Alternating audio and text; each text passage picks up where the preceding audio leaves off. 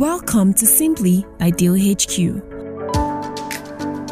On this podcast, we engage thought leaders on topical issues around law and business in the most simplistic manner.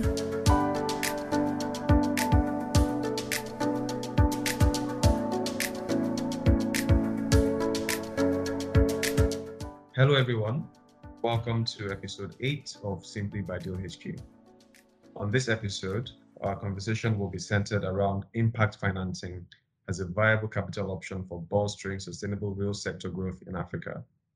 We are privileged to be joined by the very delightful Dr. Sarah Burns, who is the founder and CEO of NIA Africa, an impact investment fund dedicated to exceptional African businesses and supporting their capital sourcing efforts by matching them with investors who want to combine financial returns with social and environmental impact. Dr. Burns, we're excited to have you on this episode of Simply. I'm sure that our listeners are excited to hear your perspectives on how Africa can mobilize impact funding to meet its growing infrastructure and development needs in the face of dwindling domestic resources. Now, without wasting any more time, please permit me to jump right into our first question. In simple terms, please tell us what exactly impact investing is and how does it differ from other conventional capital sources? Well, first off, thank you so much for having me on the podcast. I'm really glad to be here. I'm just going to make a very quick, not correction, but I'm technically not a doctor yet because I haven't actually graduated from my PhD. So I finished my PhD, but there's about a year delay until I graduate. So, but much appreciate the use of doctor. So in terms of what impact investing is, I think we need to look at it from three different levels. And so right now in the impact investing market, we hear ESG all the time. So environmental, social, and governance. And so in my mind, using and measuring ESG is now becoming very standard investing. And so most commercial investing now includes an ESG factor. And so I think if we really dive into it, if we want to do impact investing, we now actually need to move further than just ESG. And so a lot of the research that I did is how do we actually find that kind of deep impact area? And so a lot of organizations and impact investors use the Sustainable Development Goals and measuring against them to determine whether an investment is impactful or not. I do think it's certainly a good step, and it's something that we do at NIA. But I think if we really look at the theory behind it, we actually need to look at three different factors of investment. And so when we do impact investing, you have the risk of the investment, you have the financial returns, and then of course you have the impact. And so I think if we really want to increase that impact, it means that we need to take on a bit more risk, which I think in Africa means, doing more early stage deals, doing more small businesses, working with smaller businesses, doing more research and development, or we need to decrease our returns slightly. And those things mean that we're actually having more impact because commercial investors would not be taking on that extra risk or that kind of small decrease in returns. And so I think when we think about the African market, there's a lot of opportunity to do impact if you're willing to take on a little bit more risk, or if you might have, slightly lower than market returns. But it doesn't mean that you have to have both, right? You can still have risky investments and have very, very good financial returns. And so I think that's really what we need to think about when we go into impact investing. Okay, thank you very much. So now about NIA Africa. Please tell us, what work you do and how you are supporting capital drive to African businesses. Yeah, absolutely. So to talk about NIA, my research when I did my PhD really asked this question of how effective is impact investing in Africa? And we found that there is lots of, great work that's happening, but the area that is requiring the most help is with small and growing businesses. And so this is the area where we're finding the most bottlenecks for businesses. It's very hard for them to find financing.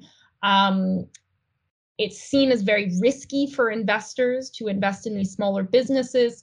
And there's really no bridge to get to those higher levels where it starts to become kind of less risky for investors. And so this is really the area that NIA wants to focus on, are these businesses that are being left behind by banks, by impact investors, by institutional funds, and even in the VC sector. So obviously, across Africa, we've seen a huge boom in venture capital. But if we actually look at venture capital, it's very exclusive, right? There's lots of businesses that don't have local founders. Less than 1% is going to female founders. Most of it is going into fintech and payments. And most of it is going into 4 markets. And so a lot of businesses in the real economy, manufacturers, health, education, are being left behind by VC. Not always, but in most cases. And so with NIA, we're really focused on those types of businesses. We look at writing checks between about 50,000, 500,000. We can go up to $1 million. We don't do it that often. But really our goal is to work with these businesses to get them to the growth and potential where larger investors and banks can come in. And so that's kind of the work we do. We also do a lot of technical assistance. So we focus on investment readiness particularly. And so we will have a platform. It's not going to launch until next year, but that is doing educational training for investment readiness. It's doing one-on-one coaching. It's doing networking opportunities. It's also providing business services to these small and growing businesses.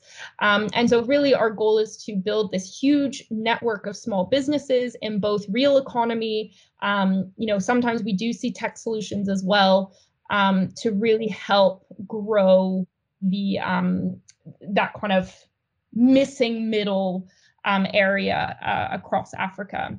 And so just in terms of where we are now, we source from 15 different countries right now, including Nigeria. And we are, really focused on building up our pipeline and finding really exceptional businesses to work with. Okay, so I just want to ask for clarification on something you had mentioned. You'd mentioned 50,000 to 500,000. Is that in dollars? Yes, sorry, that's in US dollars. Okay. Just because we work across many different markets, we don't usually do it in local currency. But I should also mention that we also really like to use alternative types of financing. So right now, in venture capital, it's all safes and pure equity. And then from banks, of course, you have debt. And we like to do kind of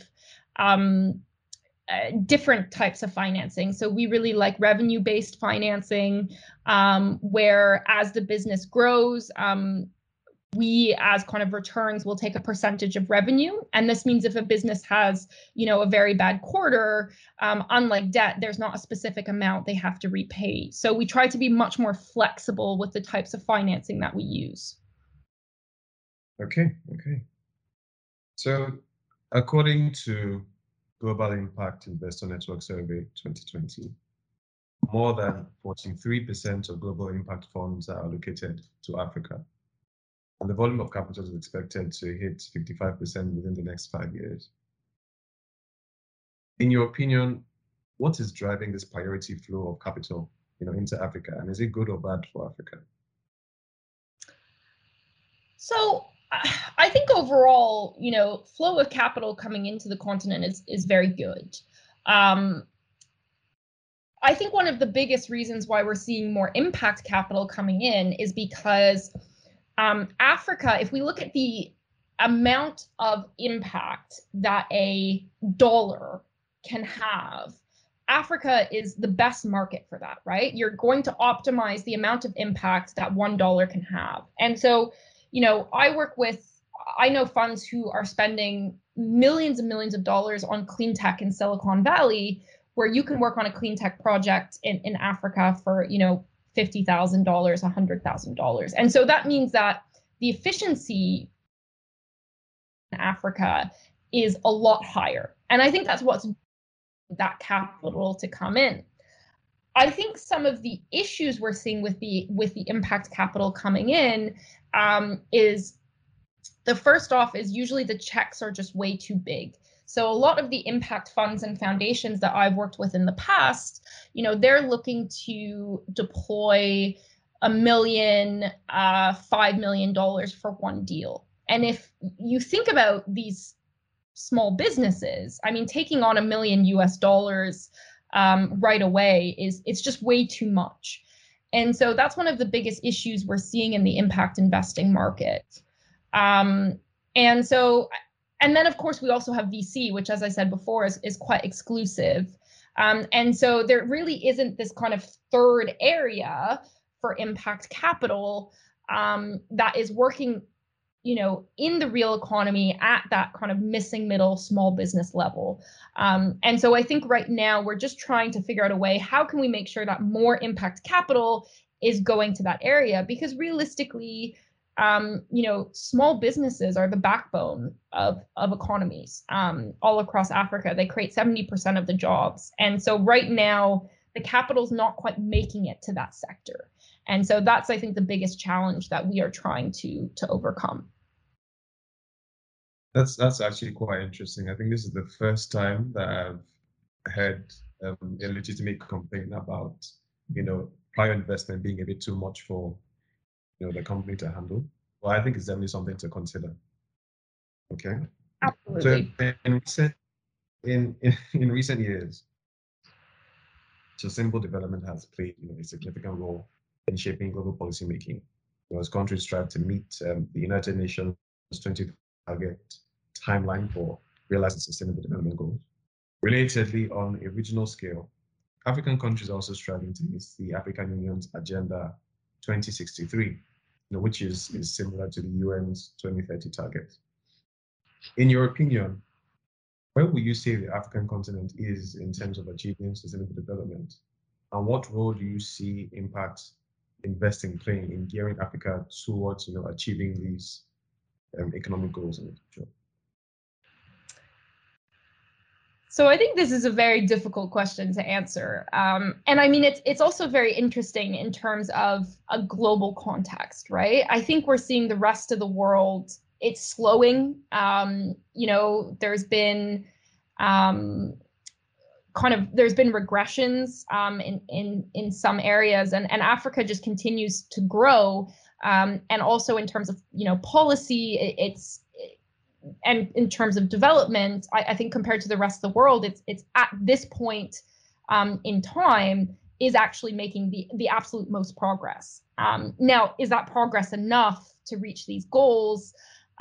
It's very hard to say. I think the goals are very ambitious, and obviously there are a lot of challenges that we need to overcome. But I think, when we think about the word sustainable development, in order for it to really be sustainable, you need to have an economy that is employing people, that is providing jobs. It certainly cannot just be aid coming in, because that's a one-off transaction. You really need to build the capacity within the country. And so obviously the private sector is a key portion of this. And so, one of the things that's quite interesting is, in a lot of African countries, not all, but a lot, it's still seen as being the most prestigious to work for the government and not necessarily the private sector. And so I think things there need to change, and that's a bit of a cultural change. I think Nigeria is probably one of the countries where that's not necessarily true. I'm not entirely sure. But I think there, in order to create that sustainable development, there needs to really be an emphasis on building a strong private sector. And as I said before, it's the small businesses that are actually the key to doing that. And so in terms of impact investing, I think there is this really great opportunity for impact investing to come in and help build that backbone and help finance that backbone. Because right now, banks are not really getting there. VCs are not really getting there. Private equity is not getting there. And so impact investing could be that key financier that helps build that gap that is needed. And I think, does it mean we'll reach kind of the SDG goals? I'm not sure, but I think it would certainly help. Okay, I think that was a very insightful answer, and I 100% agree. African countries should not be looking to foreigners to help them achieve their goals. At the end of the day, they're going to have to do the groundwork themselves. Absolutely. So one more thing, it's that. Please go on. Can I add to that? I'm just going to say that I think, there absolutely, and from the Western perspective, there absolutely needs to be this this change of, we need to be giving aid to actually, we need to be investing in local potential, because there's so much potential on the ground. And I'll probably go back to that at some point, but I think from the Western perspective, it's about, investing in amazing entrepreneurs and amazing ideas and great market opportunities, instead of just kind of sending aid. And that change in perception will also help make more sustainable development. Okay. So it's projected that Africa needs, going back to the need for finance, but it's projected that Africa needs about $256 billion financing each year up until 2030 to meet the Sustainable Development Goals. Despite heightened global interest in impact investing, capital deployed to date remains only a minuscule fraction of total assets under management globally, and is not yet at a scale where it can make any meaningful impact to Africa's nascent real sector. Will it then be correct that our expectations from impact capital is bloated? And should Africa be looking, to more conventional capital sources to fund its development? So I think the first thing I'll say here is that this idea that and we sometimes see this from Western investors, that, if I am investing in Africa, this is impact. And I mean, that's not the way we should be looking at it, right?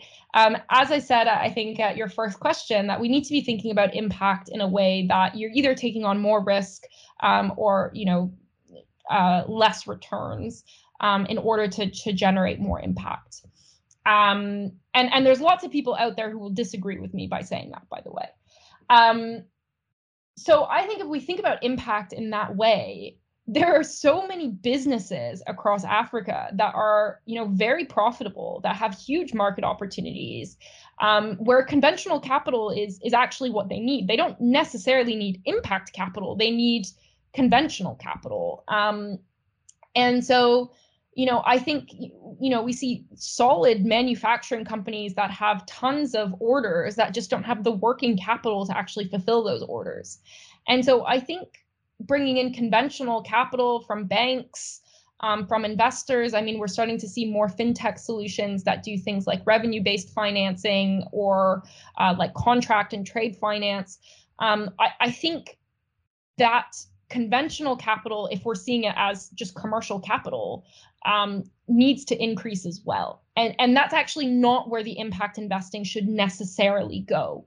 The impact investing needs to go to those businesses who are maybe, doing more research and development or trying something completely new, who are, being left behind. So maybe like specific female founders that are having a hard time, or minority groups that are having a hard time finding conventional capital. And so obviously, we are seeing a lot of impact capital go towards just very profitable businesses, but realistically, that's actually just where conventional capital should go. And so I think moving forward, it's that Africa needs more of both, and that we need to just start looking at how we use conventional capital a bit differently. And so, when we think about venture capital funds, again, there's huge opportunities in Africa for VC, but is direct equity the right tool to be using there? Should we maybe be using a different strategy where we don't expect an IPO, because IPOs don't happen very often in Africa yet? So there's lots of things to think about in terms of tons of profitable opportunities in Africa. It's the fastest growing market, with huge consumer base that is starting to spend more. Kind of lost my train of thought. So yeah, I think in terms of lots more conventional capital and lots more impact capital. Okay, thank you. So now I want to ask, based on your experience, in what you do. So given your position as an aggregator, what sectors or regions in Africa are the hottest spots for impact finance development?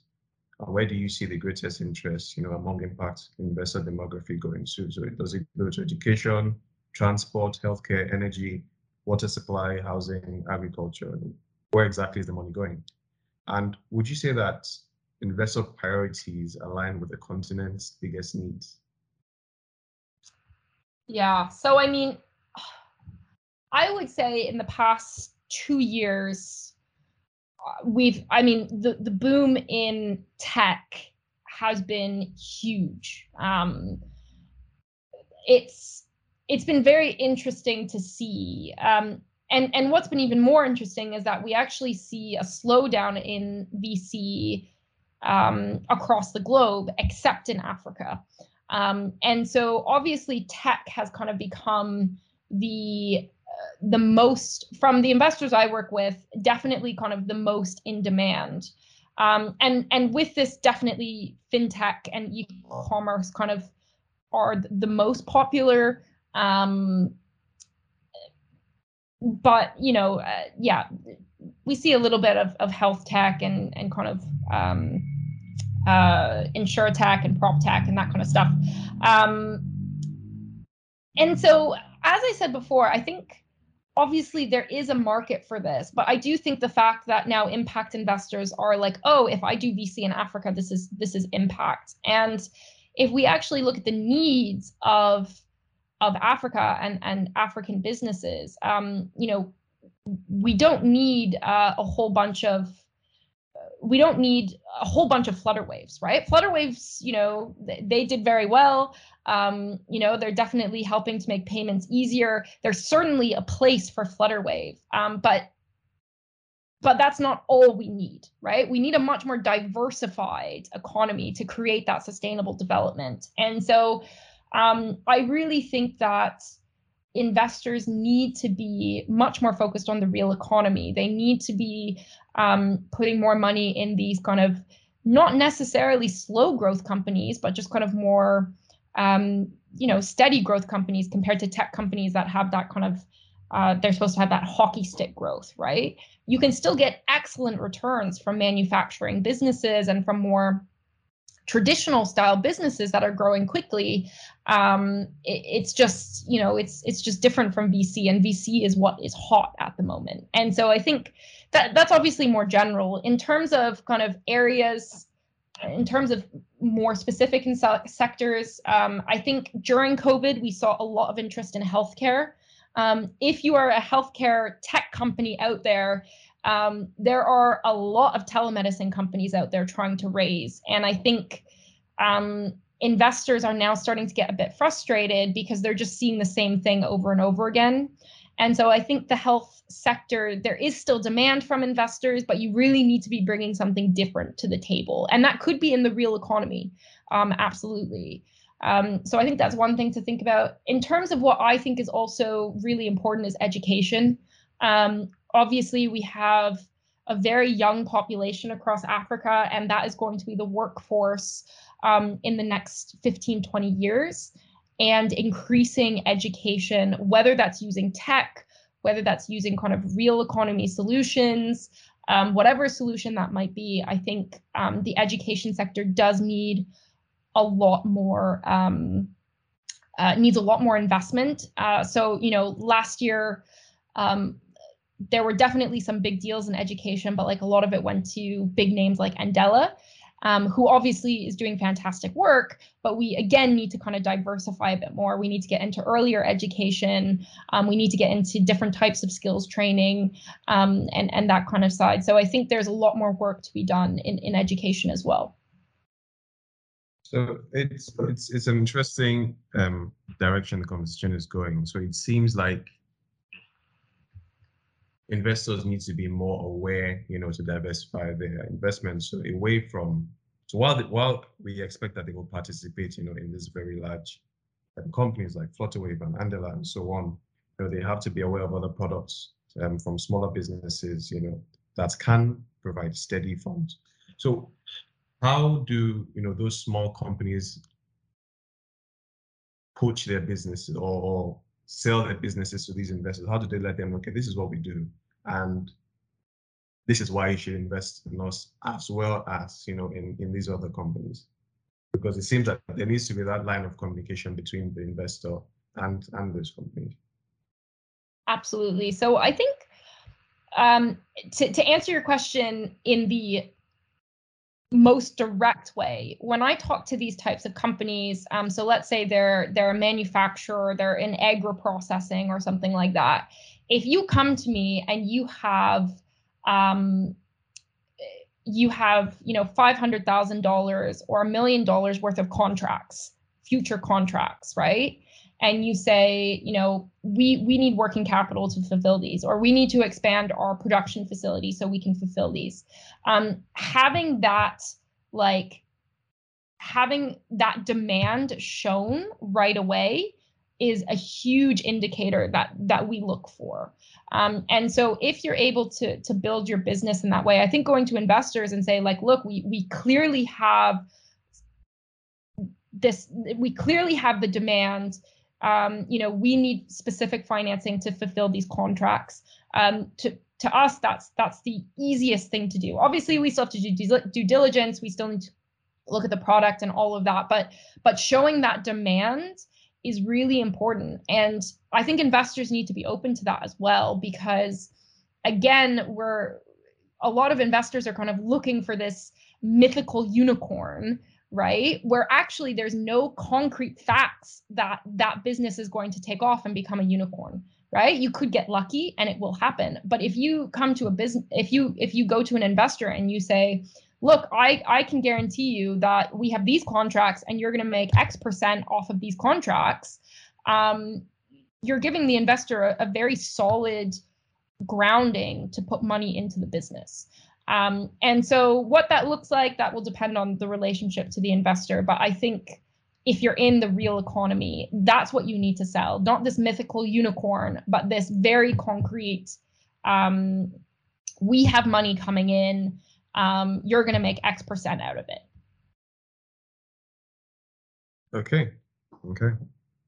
So following the successful wrap of the United Nations Climate Change Conference in Glasgow, we saw that political and business leaders around the world, so like in about 200 countries, they agreed to the Glasgow Climate Pact on behalf of the respective countries.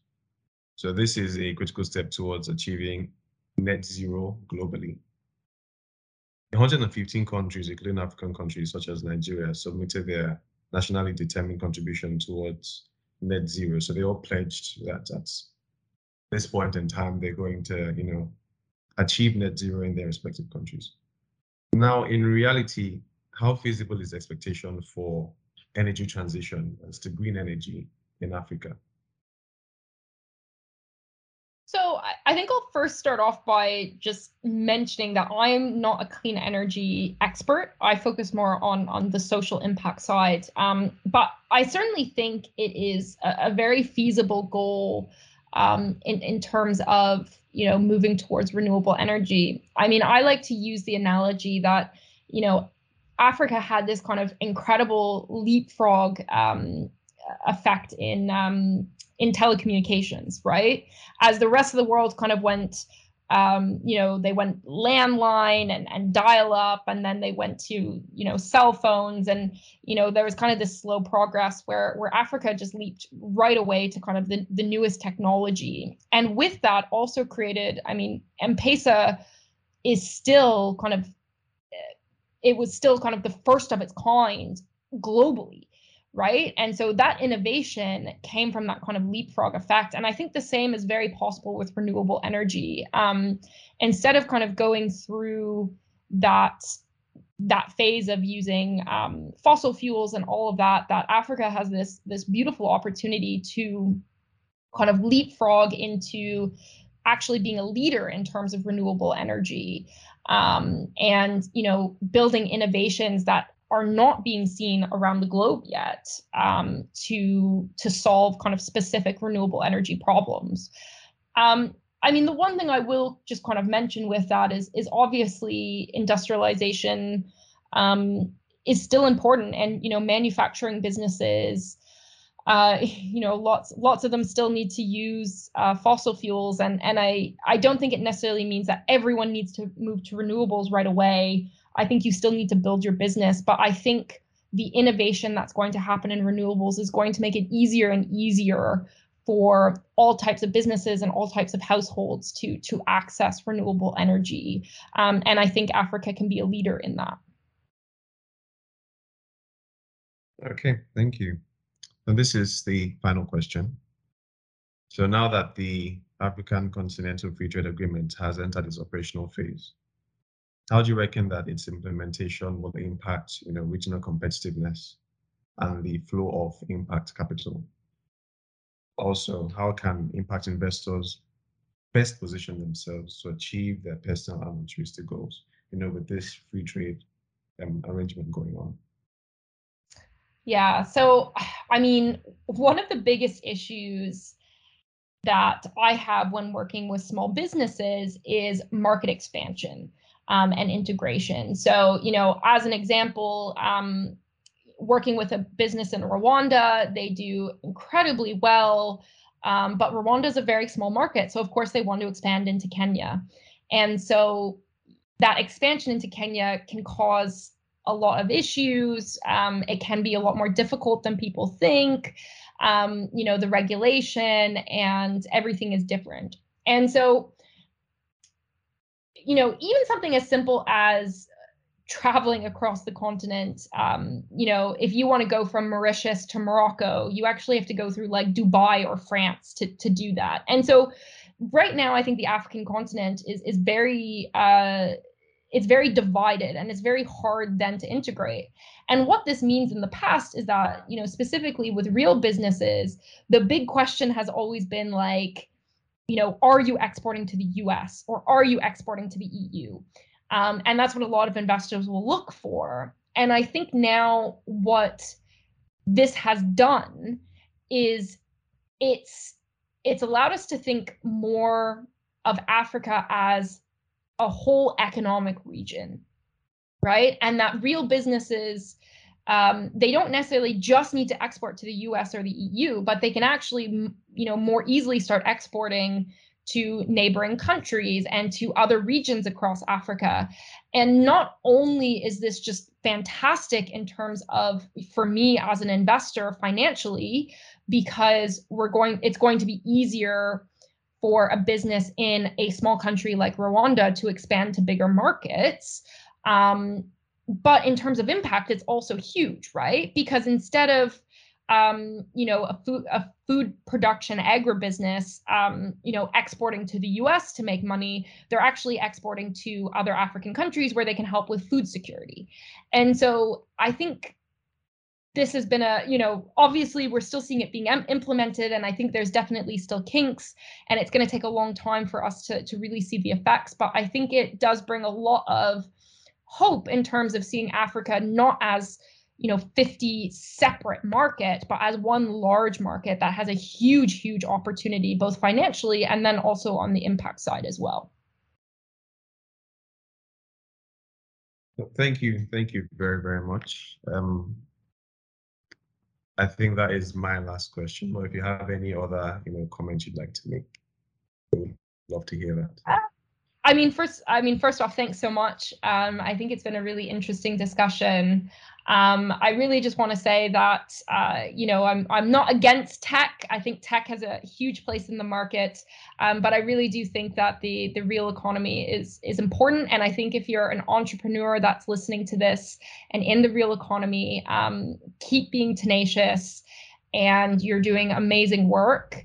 And I think, we are starting to move towards, supporting you and finding finance for you. And I think, I think in terms of impact, you guys are really the, as I said before, backbone of it. So continue the hard work.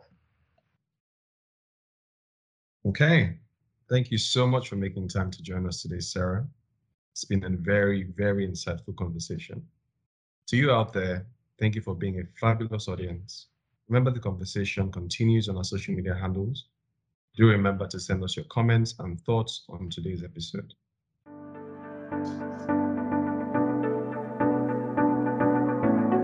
Thank you for listening. This podcast is brought to you by Deal HQ Partners. To find out more about our services, visit www.dealhqpartners.com. See you on the next episode.